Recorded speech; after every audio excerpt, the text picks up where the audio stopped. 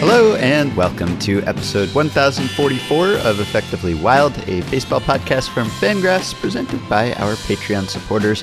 I am Ben Lindbergh of The Ringer, joined by Jeff Sullivan of Fangraphs. Hello. Hi. How are you? I'm well. How are you? Okay. We're doing an email show. Anything you want to talk about before that? Well, I guess what I should have said was I'm doing better than Sam Dyson, but I don't want to skip ahead because that will be part of the stat segment. Are you doing better than Sam Dyson? I think so. I think we all are. Well, I guess, there's the other side of it where Sam Dyson is making millions of dollars. So Yeah, I don't know sure. to what extent that is of comfort to him Yeah. at night on these evenings. He has, I don't know what to call it, like a meltdown face. You know, we all Yeah. remember that he was on the other side of the Jose Bautista blast, and I Mhm. don't know. He's having a rough start. I don't know Yeah. quite how you recover from this, but again, let's. I guess we can hold off on the. I brought this up too soon. I blew it. Okay. I'm reading Rick Ankiel's book right now, so I guess it's all relative. It's not Ankiel level, but we are all doing better in our respective occupations, hopefully, than Sam Dyson is right now. Although he has achieved quite a bit in the past. So we're going to do emails, but before then, I'm about to say something that you will almost never hear us say on this podcast. Can we talk about the Reds?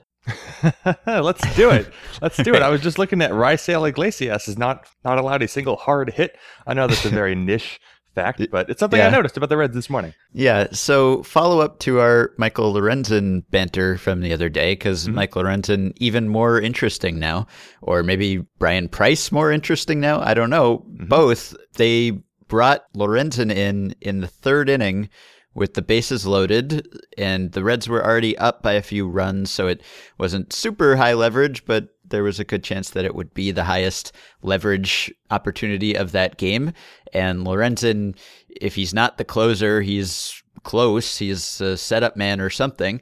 And Brian Price brought him in the third inning, and he thought it was the biggest situation of the game. He brought him in, and then he left him in there for 3 innings because he only needed 32 pitches to get through those 3 innings. So this is Andrew Miller, but even more. This is super extreme and fun and interesting. And the quotes from Lorenzen were pretty incredible, as reported by a friend of the podcast, Zach Buchanan. He said after the game, "I work like the best. I have the stuff like the best. Why wouldn't I think that what I'm doing is the best?" And he says it's not to brag, but just to explain why he was so good when he was called upon. And he says, "I don't try to not give up any runs. I know I'm not going to give up any runs." And evidently he told the pitching coach that he wanted to finish the game. He didn't want to come out after 3 innings. He wanted to stay in there and pitch 5+ or whatever it was. And he said, "There's no limit. I don't know why I would ever think there would be a limit on what I can do. It doesn't make any sense for me to do that. It handicaps me as someone who's trying to go out and perform with the best." So he sounds like a motivational speaker or some kind of cult-like figure, but he seems to be talking as if he thinks he is the best, and the Reds are using him as if he is the best, and it's the 70s again, or even more extreme. So I don't know exactly how this came about. We knew that the Reds were intending to try to be a bit more experimental this year. There were quotes from Price and quotes from Dick Williams saying that they were just going to try to use all their pitchers interchangeably, and they are doing it so far, at least in Lorenzen's case. So this is pretty cool. Yeah, in that Zach Buchanan article about Lorenzen being a two-way player from March, Lorenzen had similar quotes where he was talking along the lines of, "Well, I mean, I know I can hit. Of course I can hit. Of course I can be a two-way player. Why wouldn't I be a two-way player?" And it's just like, and so the transitions would be like, Brian Price doesn't necessarily share Lorenzen's opinion of himself, but Yeah. yeah, I love that Lorenzen gets to share a clubhouse with Joey Votto, who's another player who talks a little like this, although now granted Votto has earned the right to talk like that and be so self-confident. But I mean, from everything I can tell about Lorenzen, at least as a relief pitcher, he's basically right. I mean, he's not like Dellin Betances, but who is, I guess, is one of those well, I guess Andrew Miller would have been the better comparison, but I'm tired of comparing pitchers to Andrew Miller. You know what? That's an off-season thing to do. So yeah, Lorenzen. So now you can love him for his pitching. You can love him for his offensive utility. You can love him for his pitching versatility, I guess, that he can go multiple innings. And now you can love him for his personality. So that's four. That's four legitimate reasons to love the hard-throwing and hard-hitting Michael Lorenzen. Yeah, this is why we haven't talked about the Reds that much on this podcast, because they haven't had anyone doing this, and now they do. And as long as they do, we will talk about them. We are fair. Before you advance away from the Reds point, I would like to say that last year, as many of the listeners might know, at least according to the Fangraphs version of WAR, the Reds pitching staff was the first pitching staff ever to finish with a WAR below 0, which is bad. That's a very bad pitching staff. This year, the Reds are second in baseball in ERA. The peripherals are also good. Of course, it's early. They've struck out a lot of hitters. They've had, a little bit of a walk problem, but considering where the Reds have been and considering their opening day starter was Scott Feldman, Reds are doing great. The only team with a better ERA than the Reds, the Minnesota Twins. Right, yeah. So I'm going to advance away from that Reds topic into another, Joey Votto, who is the subject of every article over the last couple days. Sam wrote about him, and Travis wrote about him, and Zach Buchanan wrote about him and talked to him.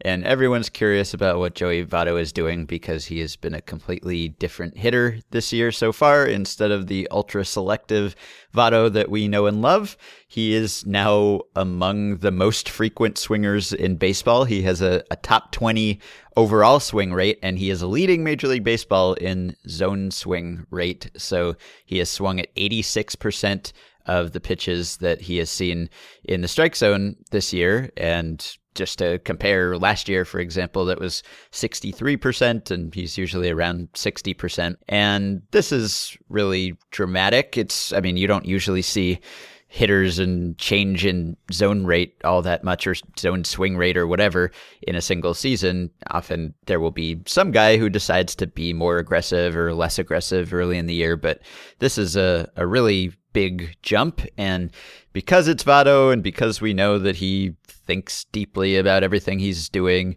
we wonder what the point is. And Zach couldn't get him to divulge exactly what he's doing, but it's clearly intentional. He is swinging more for a reason, and I am curious about why you think that is. We did get a question to tie this to the listener email episode. We got a question from Tom, who says that he saw an article about Votto and in his head thought he's got them right where he wants them. How great would it be if he was doing this just to get pitchers to adjust and pitch him out of the zone more, getting him into better counts early and getting more of those juicy walks? And then he says, obviously this can't be the case, although I wish it were, but if there's anyone that would think this up, pull it off, it would be Votto. And it could very well be the case. Yeah, so I think the idea of doing this to make pitchers adjust and then get more walks, I don't know the extent to which I buy that, because Joey Votto's never had trouble drawing walks. But of course, hitting and pitching is all sort of a back and forth, where if you're really aggressive, then the pitchers will pitch around you. And then if they're pitching around you, then you swing less, which means then they'll be aggressive again. And it's all cyclical. And if you look at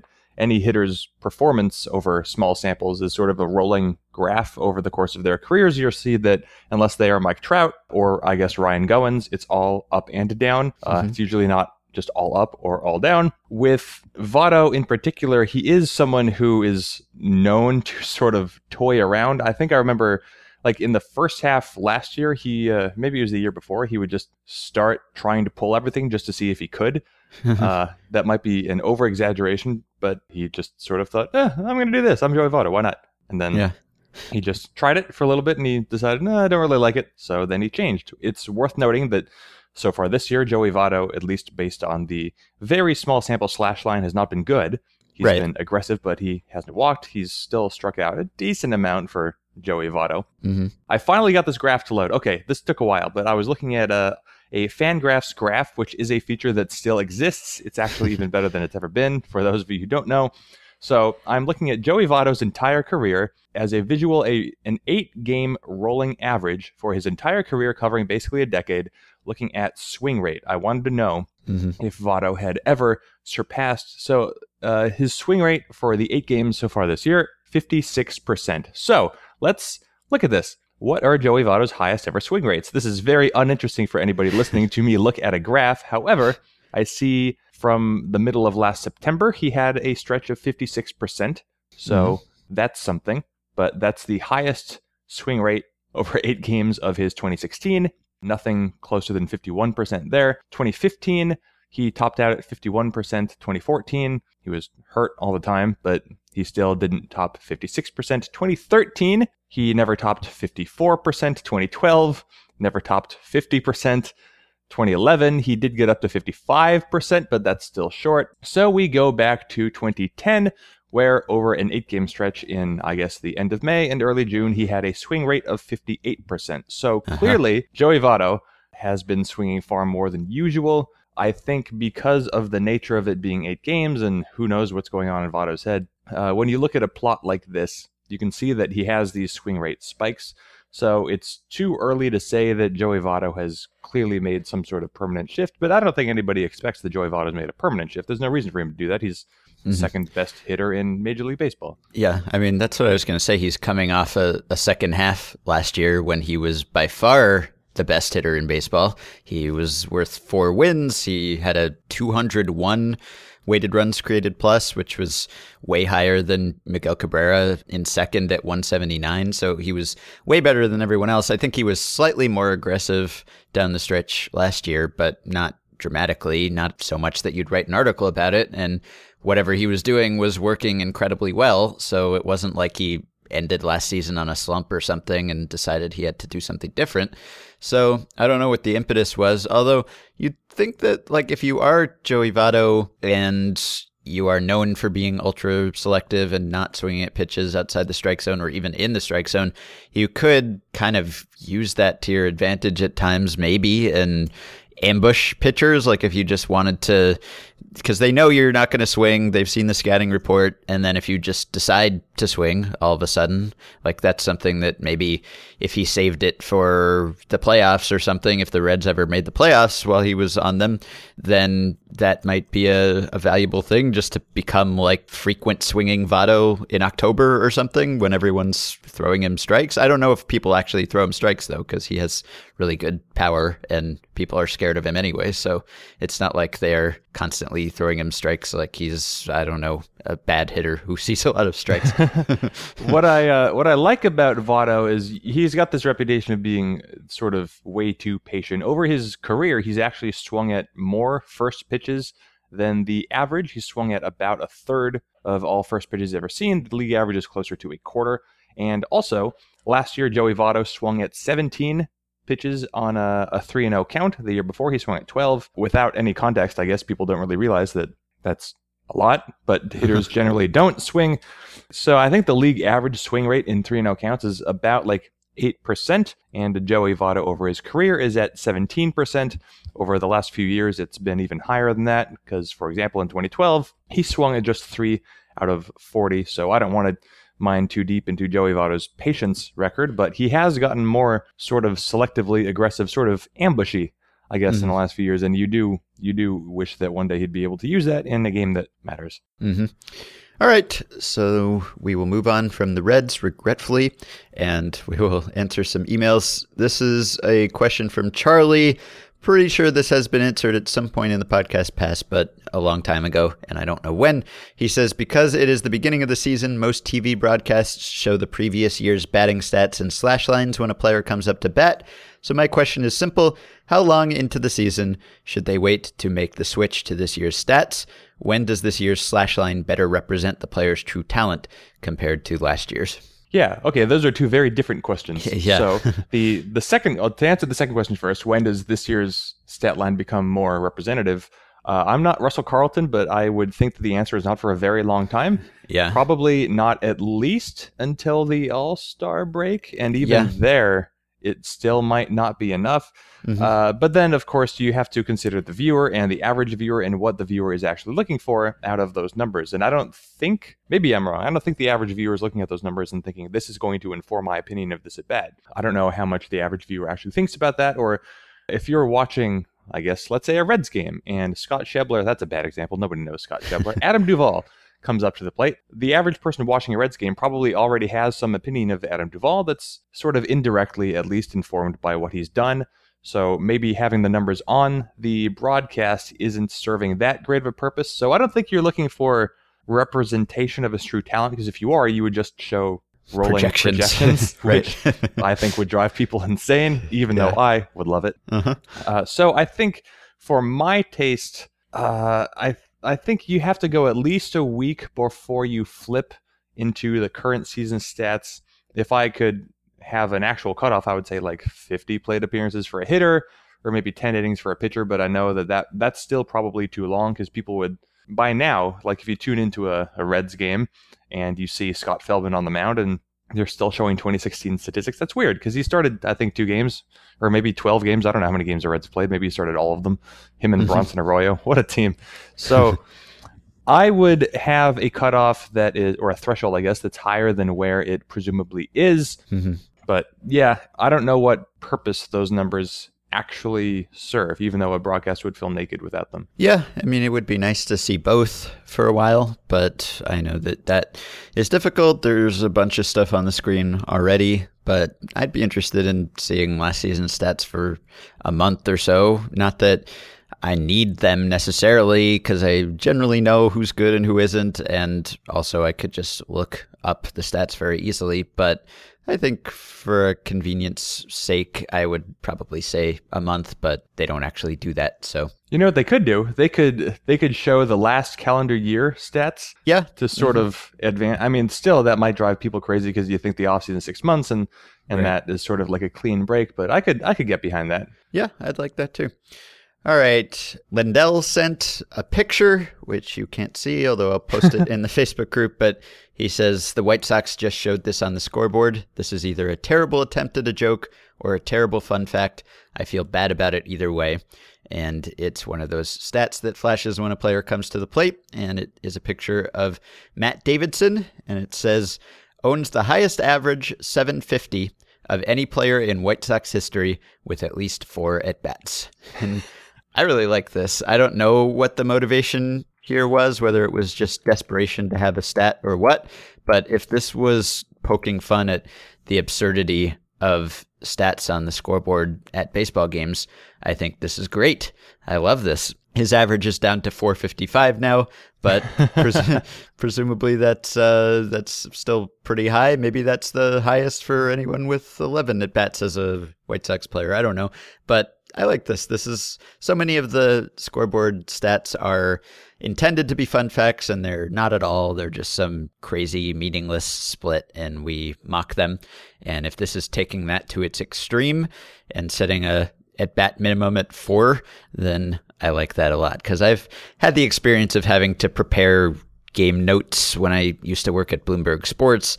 We would partner with broadcasters, and we'd have to send them notes on every player for every game, and it was excruciating because you'd have to do so many of them, and you'd have to change them every day in a series, so you'd have to do multiple notes for the same players, even though nothing had changed since your first note, and we were constantly scrambling to come up with fun facts or even just mildly interesting facts. And so I sympathize with scoreboard stat people across the country, and this is a fun way of dealing with that. Yeah, I love it if it is ironic. If it is not, then whatever, who cares? I can tell you that Matt Davidson no longer has the highest batting average in White Sox history with a minimum of anything. Oh, no. With a minimum of 4 at-bats, the current leader, and I guess leader for a while, will be Stan Goletz, who went 3 for 5 in 1941. Kudos to Stan Goletz. If the minimum is 25 at-bats, then the leader is Terry Forster at 480. He beats out Matt Davidson at 455. If the minimum is 37 at-bats, we have Clint Courtney at 378. If the minimum is 45 at-bats, we have presumably not the Bruce Campbell, but a Bruce Campbell at 356. And if the minimum is 2,439 at-bats, then the leader is Shoeless Joe Jackson at 340. So Matt Davidson has some work to do if he wants to get to Shoeless Joe Jackson, but he is still on pace to top Bruce Campbell. So he's got that going for him. Yep, and he's not banned from baseball, so that's a plus also. All right, question from Joe. I am a newish listener via Ben's book and Kaz Yamazaki's Twitter feed, and initially wanted to ask about which player has suffered most in career terms from rainy ballparks. However, I've come to realize this is far too boring for the podcast, so here's my ridiculous hypothetical. You are chaotic evil and have the ability to make it rain on one player, the diameter of the field just in case, just enough to allow the game to carry on every time he plays. Which position would you choose, and if possible, which player? Which would this affect most? Alternatively, if this is more appealing, the baseball gods take offense at Mike Trout's going against nominative determinism, distinct lack of water, and cause it to rain, again, not enough to cancel the game every time he plays. How much closer to immortal does this make him? I ask these questions because I got rained on rather a lot at a game the other day. The players seemed pretty miserable, but played okay. Okay, well, let's break this down.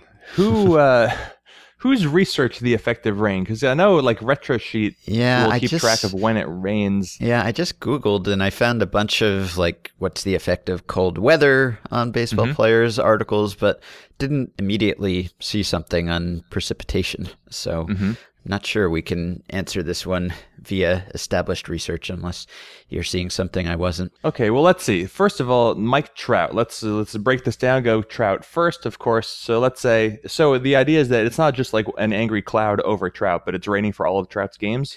I guess that's right. I kind of like the angry cloud over the one player, if we can do that. Yeah, okay, let's do the angry cloud. So yeah. I don't know how a game proceeds, much less 162 of them, where you have a very localized phenomenon. But Trout being what he is, I guess maybe you'd figure out that he has the money, and in his downtime, maybe he created his own meteorology. Yeah, or, Trout would love this, climatology. Right? I mean, Trout he'd be fascinated by how this is happening. Twist answer. Trout's better. He's more in his comfort zone. He probably doesn't like playing in Anaheim because it's too damn warm. Yeah. So yeah, Mike Trout even better, I'll say, with the rain cloud. Now it would probably affect. I don't know how much it would affect his range in the outfield, because if the cloud is just above him, then all the ground around him is still dry and easy to run on. And even when he takes a step and the cloud moves with him, it still takes a certain amount of time for the ground to get saturated with the rain. Right. So where he stands would get saturated, presuming it's raining all the time. But it would dissipate from there. So he'd be affect him on defense, probably, because he'd be standing in a puddle. That would probably be bad for getting good jumps on balls. Yeah, and it would slow him down on the bases, of course, because it would, if he's taking a lead off first base, then all of a sudden he's in mud, and that's terrible. His clothes would be dirty, but Trout would eat it up. He'd be smiling the whole time. He'd be very Trouty about it. So he'd be worse in the field. He'd be slower on the bases. He would probably hit roughly the same. I mean, the rain clearly can't be that bad if the game is proceeding, right? Because that would be the umpire's view. If he's looking out at the pitcher and there's a cloud over Mike Trout, then the umpire would think, well, this rain is too hard, or it's not too hard. And if it's just sprinkling, I think Trout would be okay. As for who this would affect the most, I think the answer obviously has to be some sort of pitcher, but I don't know. I don't know which pitcher. So I don't know what pitches are more difficult to control with a wet ball, but I'm thinking, maybe I'm too anchored on this idea, but I'm thinking now about pitchers who have really long hair. That might make it more annoying, and to have the hair sort of like flopping around and slapping you in the face. So then you get sort of like a John Gray or Noah Syndergaard or Jacob deGrom situation. The Mets would be in trouble, I guess, because you'd have all this wet, disgusting hair flying everywhere. I feel like that would be kind of a bummer. Would it be worse for someone with pinpoint command, or would it be worse for someone who already has kind of Fernando Rodney-ish command, and this might push them over the edge? Yeah, we got a question once about whether rain would actually help a pitcher, because the questioner was asking if it would be like a spitball, like you could doctor the ball with the moisture falling from the sky. And we asked David Aardsma that question at a live episode we did at Sabre Seminar last year, and he said, no, definitely not. It's not the same as spit or any other substance. It just makes it slippery and harder to get a grip. So it would definitely make you worse. And I don't know, it seems like maybe someone who's just firing fastballs would still be okay, but I'm not totally sure about that. Like, it seems like it would make it harder to impart spin to the pitch and do subtle finger pressure and that kind of thing as opposed to pure speed, but I don't know exactly. Yeah, I guess fastballs would probably be okay. I think the idea, if I might be wrong, but I think the idea of the spitball is that you spit, but that's not where you grip the ball. I think it's just supposed to sort of make it asymmetrical. So I think you spit on the side of the ball and then you throw it, and then there's, well, I'm not a physicist, but I've read about this once. But I think that the idea is if you have spit on one side of the ball as it rotates, then it will break in that direction or the other direction. I don't remember which one, but I don't think there's an advantage of actually spitting on the ball and then putting your fingers on the spit, because that doesn't help the pitcher at all. Mm-hmm. I think you're just supposed to try to knock it off the usual flight path. So if it's raining on the ball, then there's water on every side. It's still, to some extent, asymmetrical, I guess. But yeah, I can see how that would be a problem. Ardsmo would be fine because he threw like 100% fastballs. Yeah. I don't know how this affects hitters really either. I don't know whether the raindrops are distracting, if the pitch is coming from clear skies to the rain cloud above Trout. Is that distracting, like going from sunlight to shadow? Shadows! I have no idea. And I don't know what else does it hurt your grip on the bat? Probably not that much. You've got batting gloves, you've got pine tar, whatever you want. So I would think it would affect a hitter less, but you never know. He might develop some sort of seasonal affective disorder just from being in rain at all times. Although, again, it might work in the opposite way for him specifically. So I think he would still be excellent. He'd be worse, but I think he'd still be an all-star level player. And I guess Lance McCullers and Rich Hill could conceivably suffer the most if it was raining on them, because they throw so few fastballs. Right. Okay, question from Nick. Imagine that for some reason MLB has several awful drafts in a row. Drafts consisting of prospects that don't even have AA or AAA potential. How many years of these drafts would it take for the major leagues to be noticeably different? What would the league look like at that point? What would likely stay the same? So this reminded me of I don't know how many of you know John Boyes, but John Boyes, or I guess John Bois, probably John Boyes, yes, wrote an article some years ago for SB Nation where he was simulating an NBA video game, and for the draft class, he created the worst players possible because he was trying to basically ruin the NBA and see how long it would take. So after a short number of years, although still a decent number of years, but after, I don't remember exactly, but I don't know, call it 5 or 7 years, the play of the games became markedly worse and the scores started to get embarrassing and noticeably horrible. So in baseball, I think it would take a little longer than that. And especially if you're talking about a horrible draft class, 1 or 2 or even 3 draft classes, I don't think would make a huge effect on the game. You don't really notice, say for like 2015 or 2015, you don't really notice the change made by the rookie class that much. I think, though, that teams would become acutely aware of how little they're getting from the draft. And so the advantage for teams then would be that they would look for alternative means. They would go look for international players to try to bring in. They would scout the indie leagues more often and more vociferously. So you'd still have a drain on talent, but I think it would take, I don't know, like maybe even 8 to 10 years before you're like, whoa, the league has gotten worse. But I don't even know where would you notice it in the numbers if all of the players got 10% worse? Where would it show up? Or would you notice it just from watching? I don't actually know the answer. Yeah, I don't know. You'd get steroid era like aging curves for a while. All the old players would continue to be better than you'd expect, and I mean, I guess you'd just notice that there were no rookies anymore because no one would be getting called up at all. You'd have the same players year after year. You'd have no rookie of the year. I don't know who your rookie of the year would be. It would just, you wouldn't have any rookies because none of them is major league ready. So that would be noticeable like in a single season, right? I mean, when we had that crazy crop of young players, 2 years ago, everyone noticed immediately that prospects were getting called up very early and they were doing really well, and the league as a whole seemed to be slanted more toward young players. So that was something we picked up on very early, and presumably we would pick up on this very early. And I don't know I guess it'd be good in that players would last longer and age less dramatically, and the guys that we know would remain productive. And so in a sense, it might not be the worst thing from a marketing perspective there, but on the other hand, you like to promote your young players and get some new blood in the game, and that's been really beneficial to baseball lately.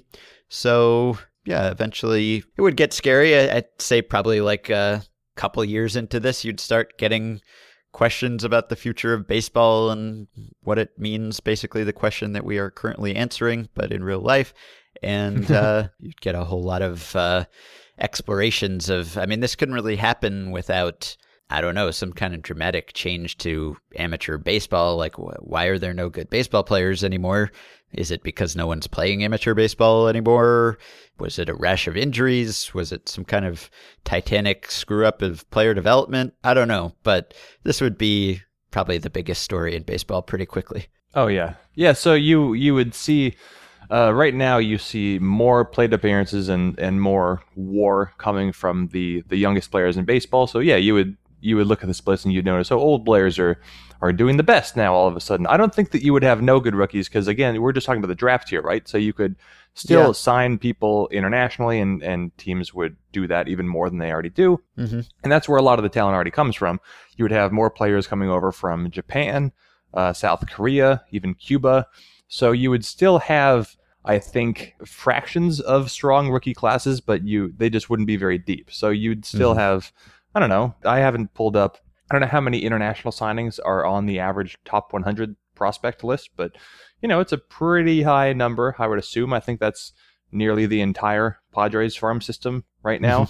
The Rangers have gone through phases like that as well. So it would really put a premium on teams that do well internationally, but it would be a funny story to try to examine why does everybody from America suck at baseball all of a sudden. Yeah, it'd probably be bad for parity because of the way that baseball's pay structure works. You'd have the rich teams able to afford the older players who make more money. Free agents would be a good investment at this point because you can't get any good pre-arbitration players. So that would probably be bad for the game in the long run. So it'd be a dramatic difference, I think. Yeah.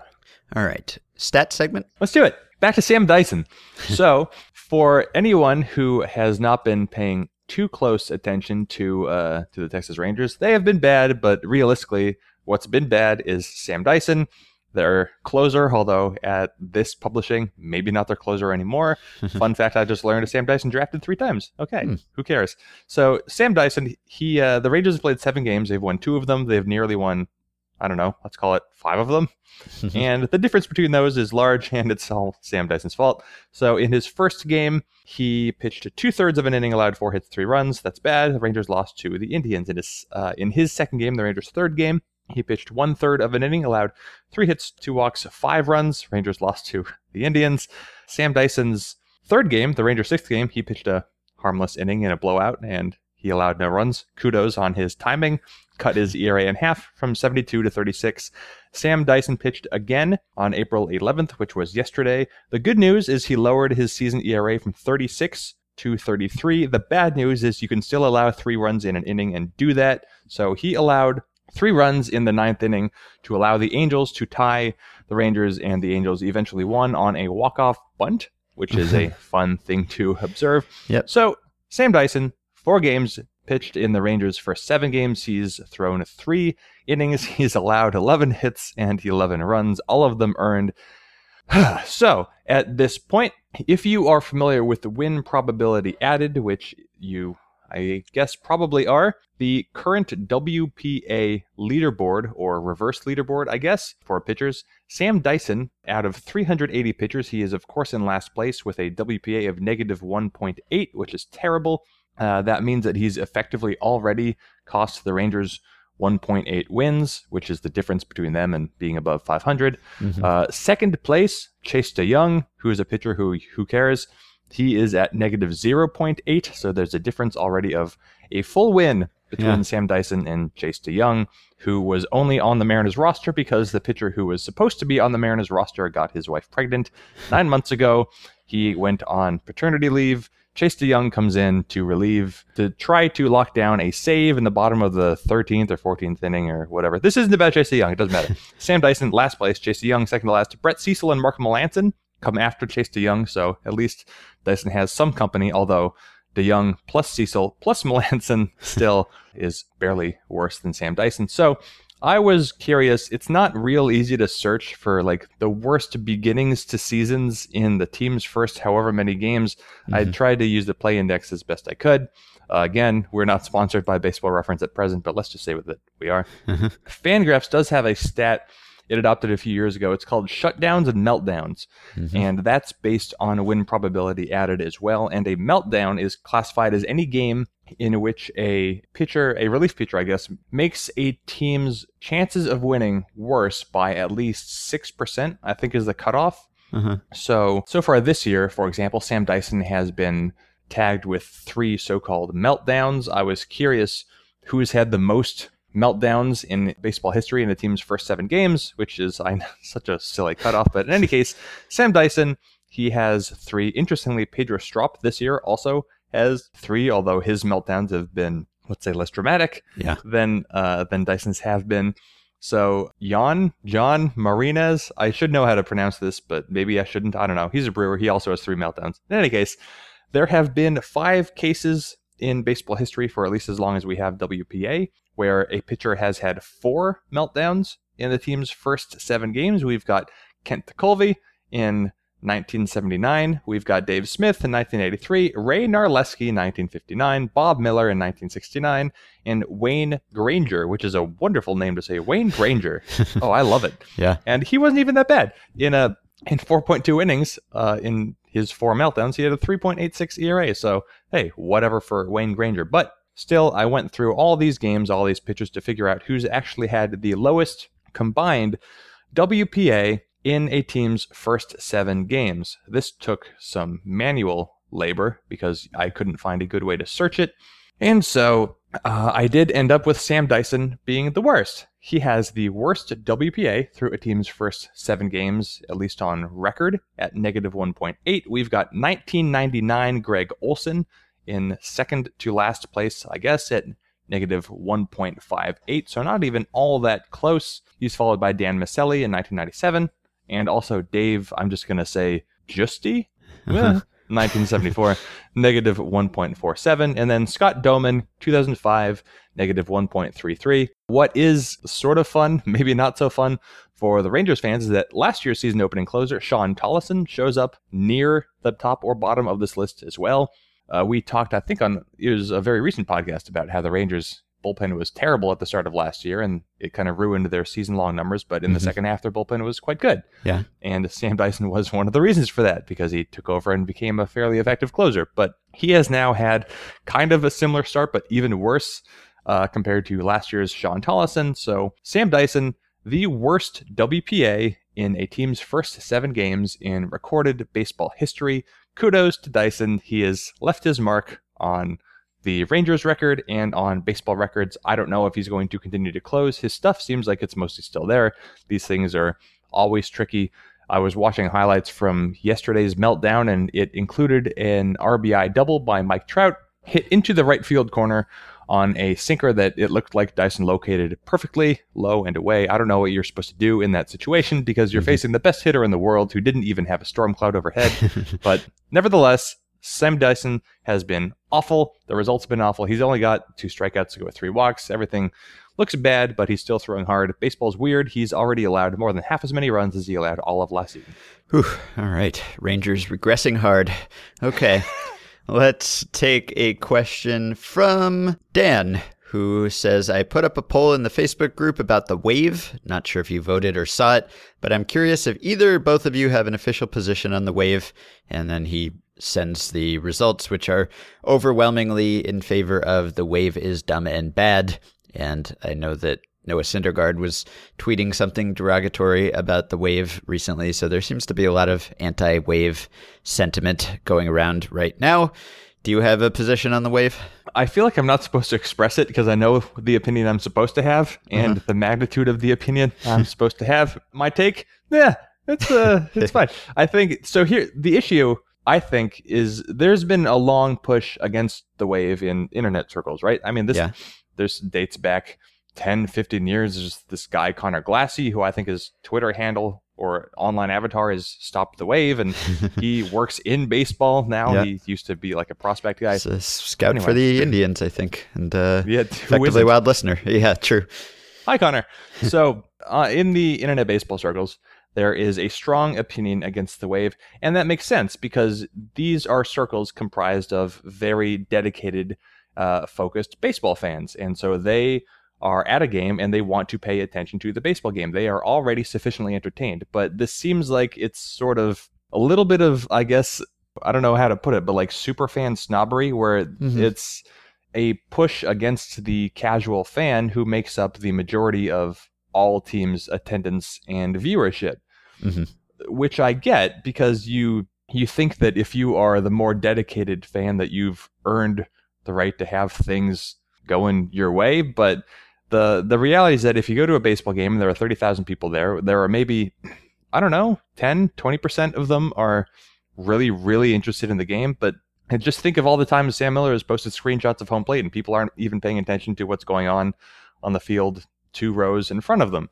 Most people are there because they're just like, hey, I'm at a baseball game with friends or family and I have this beer or these nachos and I have my phone. I'm going to take a selfie, blah, blah, blah.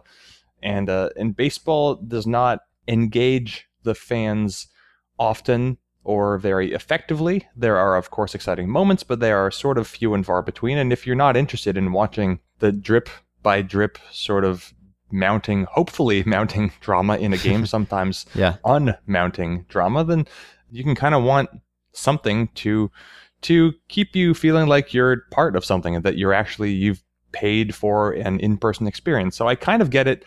I think it's silly, but just from a human psychology perspective, I think it's also neat when you can have some like 15-year-old in the upper deck actually compel 20,000 people to do what they want, which is kind of neat. Yeah. So I wouldn't miss it if it was gone, but I totally get why it's a thing. And I have never been at a game and thought, my experience would be a lot better if this wave didn't circle 3 times.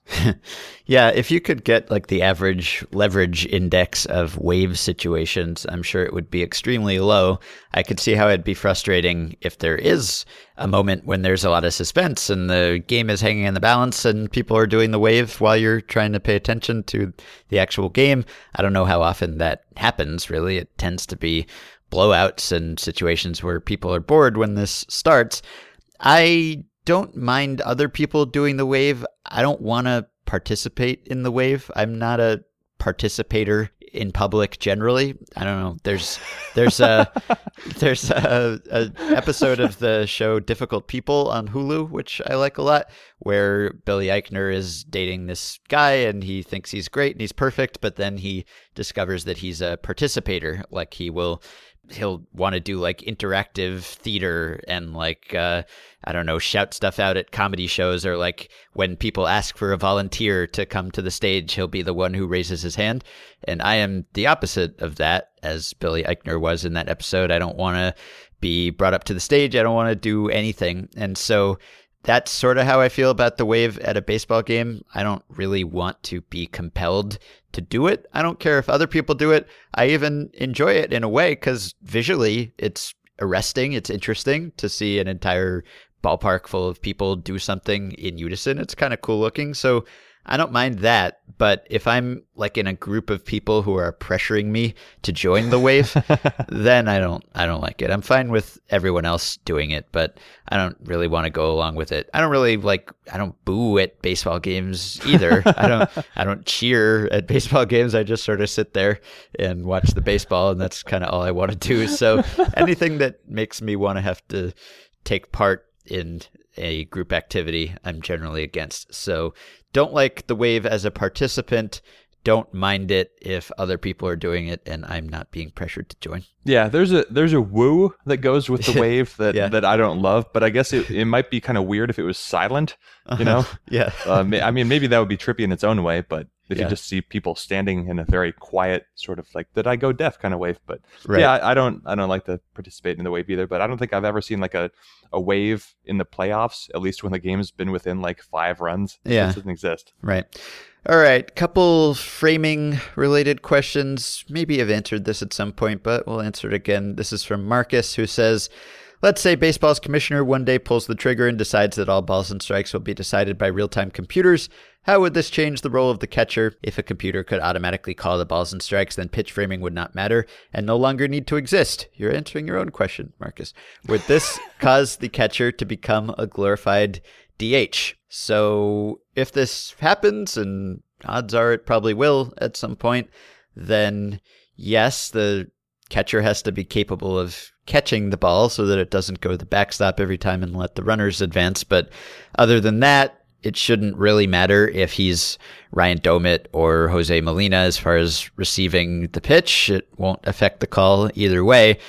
There's still a lot that a catcher does aside from that. So I wouldn't say glorified DH. That seems extreme. Like he still has to be able to block balls and throw balls to second base and call the game. So there are pretty important things that the catcher has to do. This is maybe the most important thing that a catcher does. He suddenly will not have to do. So you'd think that there would be a lot less variation between catchers in defensive ability, although that is already decreasing as you have chronicled as teams get better at framing across the board. So it does change things, and that's one reason why I've kind of decided that I don't care if there are computer called balls and strikes or not, because I like this element of the game. But is that it? Did I cover all the ramifications? Are there others?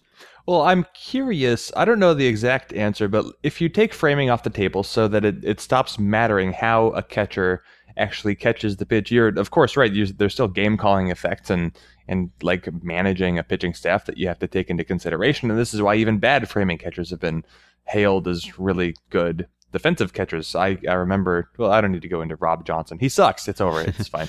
But I wonder if you take the way that you catch the ball off the table, is there a way that catchers could catch that would make them, that would effectively reduce their pop times? I don't know the answer to that, but would it make base stealing that much more difficult if a catcher could sort of adjust his pose or change the way he catches? Because of course already a catcher doesn't try to like frame pitches when a runner takes off. The priority is getting rid of the ball. But if there's like a stance that a catcher could get into first, then it would be interesting. I don't know how much you could shave off, but I would assume that we would have a slight reduction in stolen base attempts or stolen base success rate. Mm-hmm. Yeah, that's a good point. You'd still have to be in good enough position to block a ball if it comes to that. But yeah, I bet you could kind of cut corners there. So that's a good point. All right, and another framing related question. This is from Sean. On a recent episode of Extended Discourse about things that sometimes relate to baseball, i.e. Fangraphs Audio, Carson and Eric Longenhagen kind of talked about the difference between a pitcher placing a pitch and a pitcher throwing a strike generally. That is, the catcher sets up outside and it's a strike outside, or the catcher sets up in the middle and it's a strike on the outside. My question is this. Say you had two catchers. One was an average framer, one was a good framer. The good framer can only position himself directly in the middle of home plate, whereas the average framer can position himself wherever he and the pitcher want. Which catcher is more effective at framing? While the latter will have the ability to move around in the zone and thus provide some reference for the pitcher, the former will have the ability to take more pitches that are off the plate and frame them so they're just on the plate.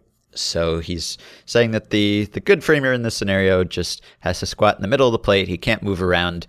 And so if a pitch is on the corners, he's going to have to reach for it, which generally seems like something that affects your framing negatively or your ability to get called strikes. Whereas the other guy is not as good at framing innately, but he can set up where he wants, so he can be on the corner and not have to reach for a pitch that's out there. Yeah, I will take the average framer in this circumstance. You probably would as well. Yeah. Already the difference between a good framer and an average framer, like an average big league framer is still good. They still know what they're doing. It's not like you or me trying to catch, in which case I would definitely take the good framer. Yeah, I would take the average framer here. When you have a good framer who's setting up in the middle of the plate, of course you want no pitches in the middle of the plate, and so any good pitch is going to be caught off to the catcher's side or high or low, which means there's going to be a decent amount of motion that the catcher has to do, I guess. I don't know the right verb here. There would be motion that would take place involving the catcher, and that would be more likely to compel the umpire to call the pitch ball, and the average framer would still be fine. It's like, I don't know, throwing to James McCann, who gets to set up on a corner, or throwing to Buster Posey, who is setting up in the middle. And I'll take McCann in this circumstance exclusively. In this circumstance, I would take James McCann behind the plate over Buster Posey. So what if we make it more extreme and say it's Domit who gets to move around and Molina who has to stay in the center of the zone? Let's make it even more extreme and say it's Ryan Domit today, however old he is. Okay. So I think a problem with this is I wasn't aware of Domit sufficiently at the time to like watch a lot of video to see what he was doing to be so bad. But okay, I feel like I would still have to take here I would take Molina because Domit was bad compared to the average then. Yeah. And if the average has gotten even better, Domit, I mean, you're coughing up dozens and dozens of runs. Yeah, in that case, I would take Molina, and I would assume that Molina is good enough at catching pitches off to his side. I don't know to what extent having a target in the middle influences whether pitches actually end up in the middle. That would be an interesting thing that would be impossible to study. Yeah. But yeah, I would take Molina in that circumstance. And I don't know what the threshold is for Domit or better than that, but oh my God, I just anything to avoid Domit behind the plate. Yeah. All right. Question from Jacob. How many Matt Kemps playing center field would it take to have equal defensive value to Kevin Kiermaier? What about Miguel Cabrera's or Jeff Sullivan's? And I guess we can pretend that Kemp is not currently on the DL with an injury, but he's just his usual ineffective fielding self. Like it's an outfield with just one Kiermaier? They're regular left fielders and right fielders. So it's just a question about the center fielders specifically. So you have Kiermaier. I think we're trying to just replicate Kiermaier's fly ball catching ability with some number of Matt Kemps. And the question is, how many Kemps would you need to equal a Kiermaier? Right. Okay. So I think the answer is 2 then. Yeah. 2 Kemps playing center field equals 1 Kiermaier, which, by the way, that's still crazy. Right. Because that's one person having to be twice the people to be one person, which is insane. But you'd cover everything if you had a 4-person outfield. Buster Olney has actually been writing recently about teams thinking about adopting 4-man outfield. He just had an article come out today about 4-man outfields. No reference to his colleague Sam Miller's best-selling baseball book about using 4-man outfielders. Disappointing. Yeah, which is interesting because Olney used to be a prolific linker. But in any case, I don't know how you link to a book. I also don't know what the validity is of having a 4-man outfield at this point. I don't know what you would take away. I guess it would be like the third baseman when you have a left-handed hitter at the plate. Hot tip, I haven't yet read Olney's article, but you can't take away like the first baseman with a righty batter, put the first baseman in the outfield because you need a first baseman. I don't know how many circumstances actually call for 4-man outfield, but I guess this is something you and Sam have already talked about, so you can take that. But yeah, I think 2 Matt Kemps would equal 1 Kevin Kiermaier. With Miguel Cabrera, God, I guess it's got to be more than 2 because he's not an outfielder, but he has played the outfield before. But in that case, I guess 3 seems like more than enough. Yeah, it depends on whether we can have fractional humans here. Right. Well, yeah, so 2.5 Miguel Cabreras is really no better than 2, and it's actually more distressing because you'd have the 2 who'd be in a panic wondering what happened to the third. It would probably take... Oh, God, I'm bad. So 4, I don't know how many Jeff Sullivans, because I don't think I could even, it would take me a while to even be able to get comfortable with a routine fly ball. Yeah. So like you could crowd the outfield with like infinite Jeff Sullivans and they would still drop a lot of fly balls. Yeah. Even if they didn't have to move at all, because it's just like a sea of people. Yeah, it'd be like at the home run derby or something when they have all those kids out there shagging fly balls and most of them seem to drop anyway. So yeah. But like if you take what we talked to Rob about with Michael Jordan, you know, like Michael Jordan went into it and he didn't really have much of even the fundamentals at the start of the season. And by the end, he was able to be a competent outfielder. So if you gave Jeff Sullivan or Ben Lindbergh, presuming we have similar baseball skills, if you gave us like a full off season to get comfortable catching routine fly balls, then I would say the answer is probably 3, maybe 4, but probably 3. What do you think?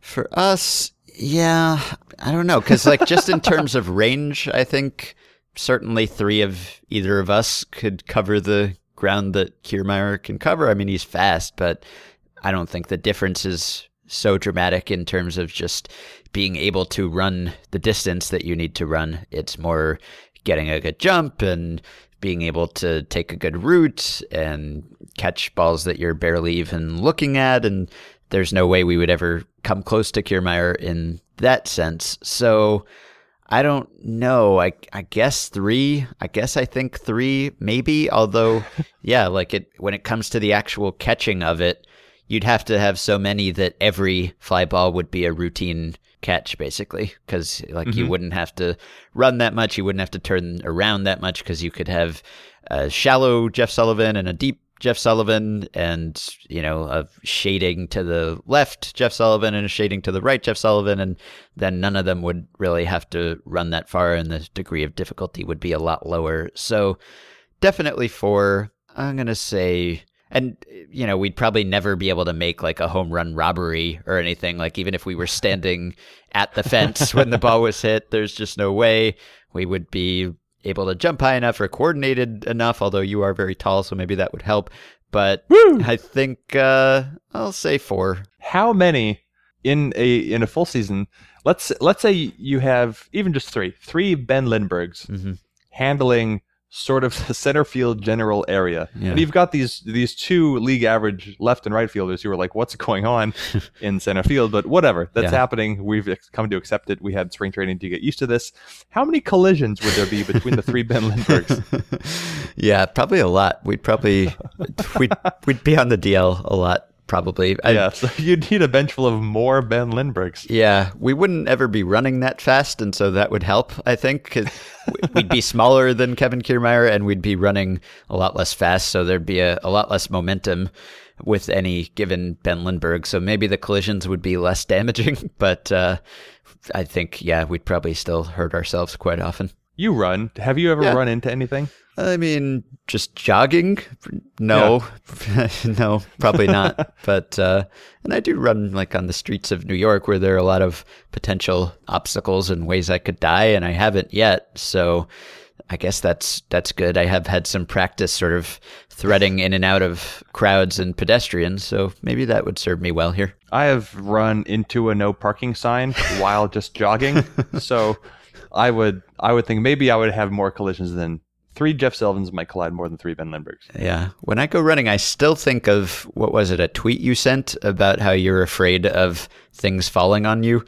Like the fire escapes. Yeah, fire escapes, right. I still think of that whenever I pass one. It's horrifying. Oh, you know what? Oh, disadvantage. Yeah. 3 Ben Lindberghs might have trouble communicating with one another because you have a quiet voice. That's true. You would have to be comfortable participating and being allowed to call off another Ben Lindbergh. Yeah. My voice doesn't carry well in crowds. Like I have trouble being heard in bars and that sort of thing. So that would probably be also the case in outfields with fans. So although if we're in Tropicana Field, it's probably not that loud. So, but you know that thing fans do when a ball's dropping, they get loud to try to distract the outfield? Yeah, you're right. Yeah. All right. And last one from Peter. In the Seinfeld episode, The Caddy, season 7, episode 12, aired January of 1996. George is excited at the prospect of becoming the assistant GM of the Yankees. In one bit of unbridled enthusiasm, he tells Susan, "I think I got it. How about this? How about this? We trade Jim Leyritz and Bernie Williams for Barry Bonds, huh? What do you think? That way you have Griffey and Bonds in the same outfield. Now you got a team." And Peter wants to know, do you think the Giants take this deal for Bonds? Yeah, first of all, I don't know how they got Ken Griffey Jr. in the first place. In this circumstance, I don't recall the episode off the top of my head. Maybe you do? I don't remember that, no. Okay, so let's just accept that the Yankees have acquired prime Ken Griffey Jr. somehow. Yeah. That's fine, and they did that without losing Jim Leyritz or Bernie Williams. So looking at the trade, I think one thing that's difficult about this is trying to put ourselves in the mindset of a baseball executive 20 years ago, because I don't really remember how they operated. If they operated like they did today, then the Reds don't trade Mike Cameron for Ken Griffey Jr. because that was a disaster for them. So the best I can do is to try to think, well, just generally, Jim Leyritz was sort of a catcher, but he wasn't really valuable. I think even at the time, people knew, hey, this guy can't defend. He's not even that good of a hitter. So Leyritz also was already into his 30s by this point. Maybe he was 30 or 31. So I don't think Leyritz is worth much of anything aside from his presumed PED connections. But every team had PED connections, including every team with Barry Bonds on it. So really the core of the trade is Bernie Williams, a younger Bernie Williams for a slightly older Barry Bonds. Bonds had 3 years left on his free agent deal with the Giants, over which he was being paid something like $25 million or thereabouts, which is crazy to say now. Bernie Williams, I believe, is entering his 3 years of arbitration, over which he earned something like $14 million roughly. Maybe more important than that, over the 3 previous years going into this time of the hypothetical trade, Bernie Williams had been worth 12 WAR, which is quite good, except not so good when compared to Barry Bonds' 24. So to whatever extent teams would be aware of how much better Bonds was than Bernie Williams, who was not much of a defensive player and clearly not a hitter on Bonds' level, this would be a terrible trade for the Giants to make. The savings would not be worth the downgrade in the field. I don't know what the Yankees would have had to throw in, but this is going into 1996. So interestingly, would they have traded Mariano Rivera, because he was not yet an established anything? Right. Yeah. And he was often mentioned in trade rumors at the time, nearly was traded. I don't know whether this changes the way that Bonds' future plays out. Maybe with the attention of playing in New York, he doesn't feel like he has to take steroids. He's in an outfield with Griffey somehow, who was, the other player who was known for being great and clean, and maybe that would be an influence on Bonds. So who knows? Maybe he turns out to be a worse, less valuable player if he gets traded at this point. But yeah, still pretty lopsided because he was amazing even before. Which way does the influence go on a team that has Griffey, Bonds, and Derek Jeter? Yeah, I don't know. Like, does Bonds corrupt them all because they realize how much better they can be? It's possible.